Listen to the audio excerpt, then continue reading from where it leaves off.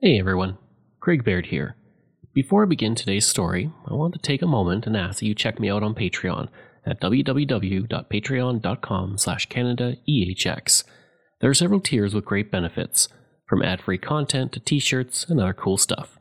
And I have plenty of wonderful merch in my store, and the link is in my show notes. As well, if you're a fan of Canadian history, make sure you check out all of my shows, from John to Justin, Canadian History X, Canada, A Yearly Journey, and Pucks and Cups, along with Canada's Great War. And don't forget you can also donate directly to the show at www.canadaehx.com. Just click donate. It helps keep this show going. Okay, on with the show. I'm Craig Baird, and this is Canada, A Yearly Journey. Some amazing Canadians were born in 1887, and a lot of political things would happen as Canada moved into the latter part of the 1880s. On January 21st, Georges Vezina is born in Quebec. He would go on to become one of the greatest hockey goaltenders in history. He would play 7 seasons in the National Hockey Association and 9 seasons in the National Hockey League, all with the Montreal Canadiens. In 1910, after he was signed by the Canadiens, he would play in 327 consecutive games in the regular season and 39 playoff games. He was the only goaltender for the team until 1925, when he left a game early in that year. He would win the Stanley Cup in 1916 and 1924, and allowed the fewest goals in the league 7 times in his career. In 1918, he became the first NHL goaltender to record a shutout and earn an assist on a goal. And after he died on March 27, 1926 from tuberculosis, the Canadiens donated the Vezina Trophy to the NHL as an award to the goaltender who allowed the fewest goals during the season. Since 1981, it is presented to the most outstanding goaltender in the league. In 1945, when the Hockey Hall of Fame opened, Vezina was one of the first 9 inductees, and in 2017, he was listed as one of the 100 greatest players in NHL history. Upon his death, the Montreal Standard called him the greatest goaltender of the last 2 decades. On January 25th, Sir Louis-Olivier Taillon became the Premier of Quebec. He replaced his predecessor John Jones Ross and served from January 25th to January 29th. This short term was because Ross had lost the 1886 election, but kept power with a minority government until that started to collapse. After January 29th, Taillon became the leader of the opposition, but he would make his way back to being Premier in 1892, this time serving not for 4 days, but for 4 years. On February 20th, Vincent Massey was born in Toronto. He would befriend future Prime Minister William Lyon Mackenzie King while studying law at Oxford, and would eventually begin a diplomatic career that saw him serving as an envoy to the United States and the United Kingdom. In 1926, he would be part of the Canadian delegation to the Imperial Conference, where the influential Balfour Declaration was drafted that would lead to a huge constitutional change in Canada related to the role of Governors General and the monarch. He would serve in the role of the diplomat until 1930, when the Liberals lost the federal election to the Conservatives. New Prime Minister R.B. Bennett did not want Massey to continue as the government's representative because he was a Liberal, and he did not have the confidence of the Conservative government. For the next 5 years, Massey was out of the diplomatic world, but after King returned to the role of Prime Minister in 1935, Massey was tapped to become the High Commissioner to Britain. He would hold this position until 1946 and was highly successful at it. During the 1945 election, Massey also served as a campaign manager for King, helping to portray King as a steady and experienced leader to offset the lack of charisma and his poor speaking ability in public. From 1946 to 1951, Massey was the head of the Royal Commission of the Arts and would help establish the National Library of Canada and the Canada Council of the Arts. In 1952, he would be appointed as the Governor-General of Canada, becoming the first Governor-General of Canada who was actually born in Canada. Only 5 days after Massey was announced as the new Governor-General, King George VI would die, and Massey became the first representative of Queen Elizabeth II. Since then, every Governor-General has only represented Queen Elizabeth II until this year, with Mary Simon representing both the Queen and King Charles III.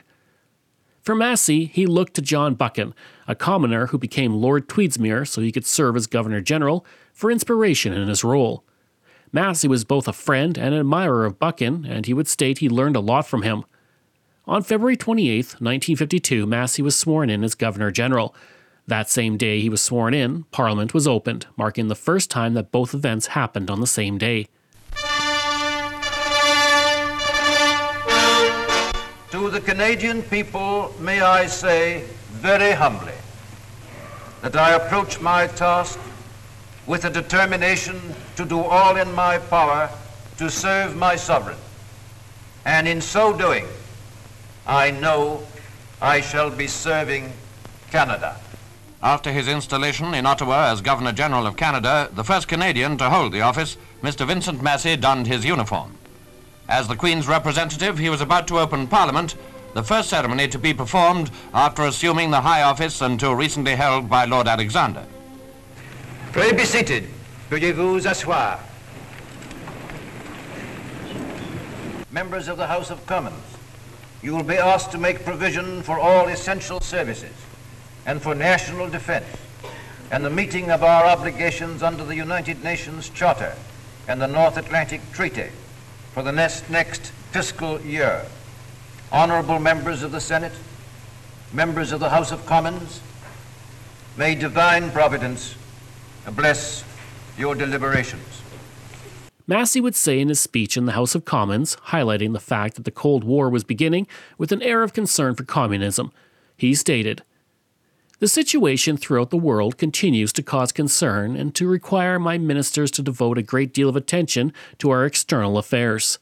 The government remains convinced that the nations of the free world must continue to increase their combined strength in order to ensure lasting peace and security."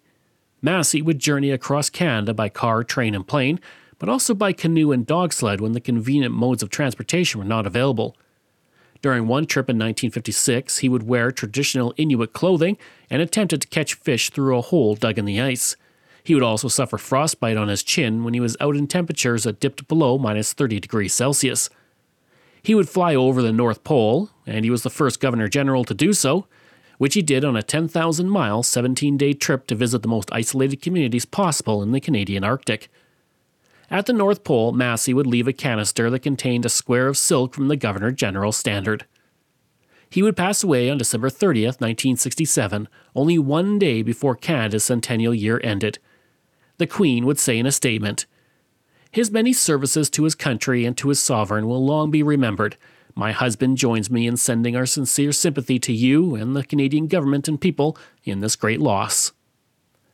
On February 22nd, Sir John A. Macdonald stayed in power as Prime Minister with a majority government win over Liberal opponent Edward Blake.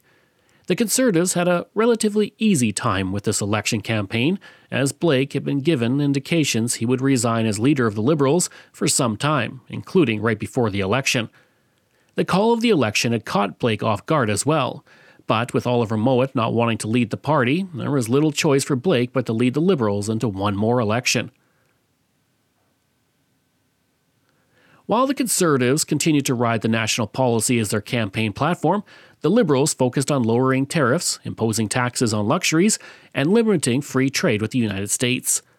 Newspapers naturally made no secret of who they supported, once again displaying how to vote by showing a completed voting card with the candidate the newspaper supported highlighted with an X next to the name. The Ottawa Daily Citizen wrote in detail how to vote in support of a candidate they agreed with, stating, "The names of Misters Purley and Bobillard will occupy the center position on the ballot paper. Each elector has 2 votes. Conservatives will of course mark the ballot for the candidate of the party." Today brings to a close the most important electoral struggle since Confederation. The contest has been a short but intensely bitter one on the part of the opposition, who have based their campaign wholly upon slander, misrepresentation, and appeals to passion and prejudice. The Gazette went a further step, stating that the voting for the Liberals was a vote for Nova Scotia to secede, stating, "A vote for a Liberal candidate is a vote for the friend of the men who, in Nova Scotia, declare that they hope to disrupt the Dominion by the aid of Mr. Blake, the leader of the Liberal Party." The Liberals continued to grow their seat count, but once again it was not enough. They would finish with 79 seats, up 6 from the previous election, but it was far below the 123 seats the Conservatives won, which was 10 fewer than they had in the 1887 election. The Conservatives may not have known it at the time, but the slow decline that would see them removed from power by the electorate in 1896 had begun. Voter turnout was again high, with 70.1% of eligible voters coming out. And despite the relatively high number of eligible voters coming out, the election was quiet by previous standards. Of course, it wouldn't be a 19th century election without a few shady tactics. The Ottawa Journal would report that in Montreal Centre, a card had been sent to supporters of Sir Donald Smith, stating that the poll location had changed. Several individuals went to the new location, only to find that there was no polling booth there. In response, the Conservatives offered $100 for the arrest of the individuals who facilitated the deceit. 2 men were also arrested in the riding of Quebec West and charged with bribery and corruption in the election. They were also arrested for perjury for individuals who voted in places of dead men and others who received money for their vote. Police were also called to some polling stations in Quebec City after scuffles were reported between Conservatives and Liberal supporters. On February 25th, Andrew McNaughton was born in Moosomin, in what would one day be Saskatchewan. He would join the Canadian Non-Permanent Militia in 1909 and earn a degree in physics from McGill University in 1910. He would go overseas in 1914 at the outbreak of the First World War, and by November 11, 1918, he had reached the rank of Brigadier General, having been wounded twice and decorated several times during the war. From 1929 to 1935, he was the Chief of the General Staff, and from November 2, 1944 to August 20, 1945, he was the Minister of National Defence.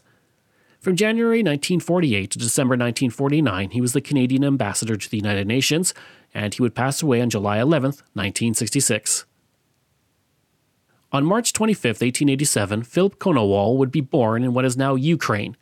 After marrying his wife Hannah and having a daughter, Marichka, Philip decided to join the Imperial Russian Army, where he served as an instructor in hand-to-hand combat. After his time in the army was done, he worked as a timberman in Siberia and then took a job with a Canadian company in 1913. Gradually making his way east from Vancouver working as a timberman, he would lose his job in 1914 and spent the next year working odd jobs. On July 12, 1915, he enlisted with the 77th Canadian Infantry Battalion and left for Europe in June of 1916. In England, Philip was transferred to the 47th British Columbia Battalion and promoted to acting corporal. In April 1917, he would take part in Vimy Ridge, and from August 22nd to 24th, 1917, he fought at the Battle of Hill 70. It was there he would be awarded the Victoria Cross, personally presented to him by King George V. Due to his actions, he was also promoted to sergeant. According to the London Gazette, which published a story on November 23, 1917, Philip's section had to mop up cellars, craters, and machine gun emplacements. There was too much resistance, and in one cellar he would bayonet 3 Germans and then attack 7 more in a crater by himself, killing them all. He then rushed a machine gun nest, killing the crew and taking the gun. The following day, he then killed men in another machine gun nest and destroyed the gun. In all, by himself, he killed 16 men in 2 days and was severely wounded in the process.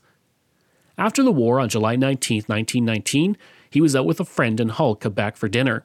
They left early to look at some bicycles owned by an Austro-Hungarian bootlegger and salesman. An argument between his friend and the salesman erupted, and his friend was severely beaten. The salesman then turned to Philip, but using his hand-to-hand combat training, Philip was able to defend himself, and he killed the man with a single stab wound to the chest. He did not flee the scene, and reportedly when police arrived he said, "I've killed 52 of them. This makes the 53rd. Veterans soon rallied around him and paid for his bail in October. The trial would be delayed 3 times until it went forward in 1921. At the trial, medical experts stated that Philip was suffering from several medical problems due to his war injuries. A gunshot wound to his head was increasing pressure on his brain, and experts stated that it was making him mentally unstable. The jury agreed, and he was found not guilty by reason of insanity. He then spent the next 7 years in an institution. When he was released in 1928, his condition was much better. Philip would eventually find work at the House of Commons as a caretaker. One day, Prime Minister William Lyon Mackenzie King saw the colours of his Victoria Cross ribbon while Philip was working. King then arranged to have Philip gain a lifetime job in King's personal office. In 1951, Prince Philip was at the House of Commons, and he saw Philip and his Victoria Cross, and he struck up a conversation, and Philip would eventually pass away in Hull, Quebec in 1959. On March 28th, William Smithy, the Premier of British Columbia, would die in office. He had been serving as the 7th Premier of British Columbia since 1883. During his time in the office, the government made large grants of public resources and land to private entrepreneurs. He also helped ensure that the CPR was built through British Columbia to connect the province with the rest of Canada. Davie was the first person to receive his entire law education in British Columbia and had served in the legislature since 1875 with various gaps through the years. Davie served as premier from 1887 to 1889, but actually fell ill only a few months after taking office and left to live in California. While he was gone, Provincial Secretary John Robson ran the government, keeping in touch with Davie through letters. Davie would return to British Columbia in 1888 and would serve until August 1, 1889, when he too died in office. His brother, Theodore Davie, became premier in 1892. On April 23rd, McMaster University is founded in Hamilton, Ontario. Today, the university has 27,000 undergraduate and 4,000 postgraduate students. Notable alumni include the greatest Canadian Tommy Douglas, Cyrus Eaton, the founder of Republican Steel, Donna Strickland, a Nobel Prize winner for her work with laser physics, and Myron Scholes, another Nobel Prize winner. On May 3rd, the Nanaimo mine explosion would occur, killing 150 miners. Of the miners at the mine, only 7 survived. The explosion happened underground after explosives were put down incorrectly. Several miners died instantly, but others were trapped by the explosion and the fires that burned for an entire day. Most of the miners died from the poisonous gas fumes hours after the explosion. The men wrote farewell messages in the dust on their shovels. A total of 150 children lost their fathers and 46 women lost their husbands. The mine had operated since 1884, and the mine would reopen after the explosion, operating until 1938. On May 4th, William Murdoch would pass away. He had come to Canada in 1854 from Scotland and begun to work as a manager at gasworks in St. John, New Brunswick, and as a journalist.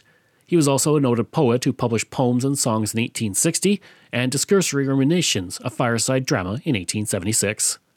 On May 21st, James Gladstone was born in Mountain Hill in what would one day be Alberta.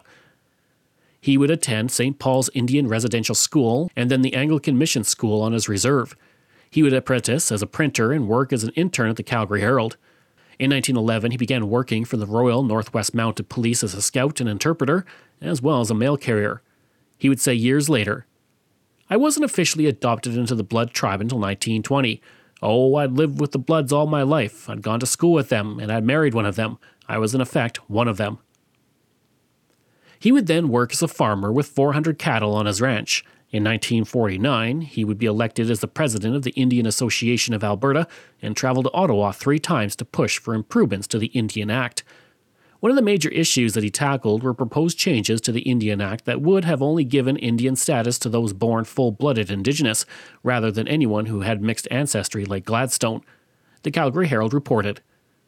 The meeting also agreed that there should be no change in defining Indian status in relation to membership in bands, which at presently constituted permits admission by birth and by vote of the band. Some felt that the proposed act would restrict membership to pure-blooded Indians of the most primitive type. In January 1958, he would be nominated to the Senate by Prime Minister John Diefenbaker, 2 years before status Indigenous were given the right to vote in federal elections, and he became the first status Indigenous to serve in the Senate. Gladstone would say of his accomplishment, "My accomplishment is not exceptional. The men I grew up with who have worked hard and made full use of their opportunities have done as well as I." He would also speak of the task ahead, stating, "You must learn to treat every Indian individually according to his ability and interests. The Indian can't be driven, and only an understanding and interested leadership can aid him in the realization of his potential." Gladstone would state that while he was from Alberta, he would speak for all Indigenous. And he would serve in the Senate until March 1971, and he would pass away on September 4th, 1971. On June 2nd, 1887, Edward Blake, after losing yet another election, chose to have Wilfrid Laurier succeed him as leader of the Liberal Party. Many eminent Liberals were against this as they felt that Laurier was too physically weak to be an effective leader due to chronic bronchitis. They also feared that having Laurier as leader would result in many in Ontario not voting for the Liberals because of his support of Riel. Even the Catholic clergy in Quebec saw Laurier as a radical. Laurier would actually refuse to become leader, writing his friend and saying, "I do not want to be leader. That is not my aspiration. But there remain 2 objections. I am not a wealthy man, and my health is poor.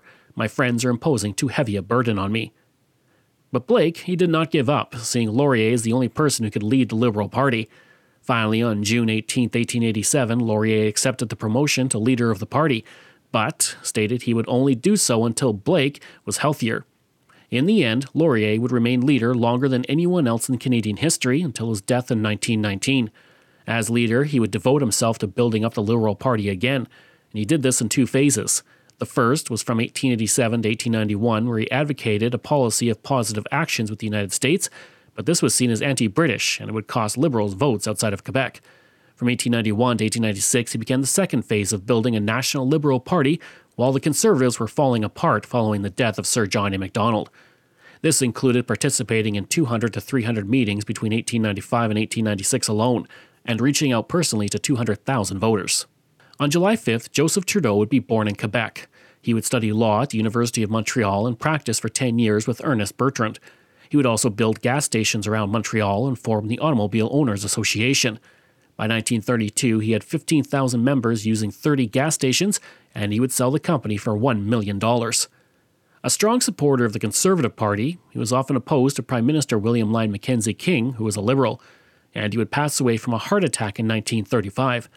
His son, Pierre Elliott Trudeau, would become one of Canada's greatest prime ministers, and his grandson, Justin Trudeau, is of course our current prime minister. On August 18th, John Palliser would pass away at the age of 70. Born in Ireland to Colonel Ray Palliser, he would serve in the Waterford Militia for several years and would take a hunting trip to British North America in 1847. He would write Solitary Rambles and Adventures of a Hunter in the Prairies in 1853, and in 1857 he led an expedition to the uncharted regions of the Canadian West, which lasted for 4 years and became known as the Palliser Expedition. He would explore several rivers and, along with the scientists on the journey, would show that the West was perfect for agriculture, countering the decades-long story of the Hudson Bay Company that stated it was not suited for agriculture. This would also help bring an end to the fur trade as a dominant industry in the West. Today, the Fairmount Palliser Hotel in the Palliser neighborhood in Calgary is named for him, as is the Palliser Mountain Range and the Palliser Formation in the Rockies. On December 3rd, Saturday Night begins to publish as a weekly broadsheet newspaper about public affairs and the arts. It would expand to become a general interest magazine, and by 1925 had a circulation of 30,000 copies.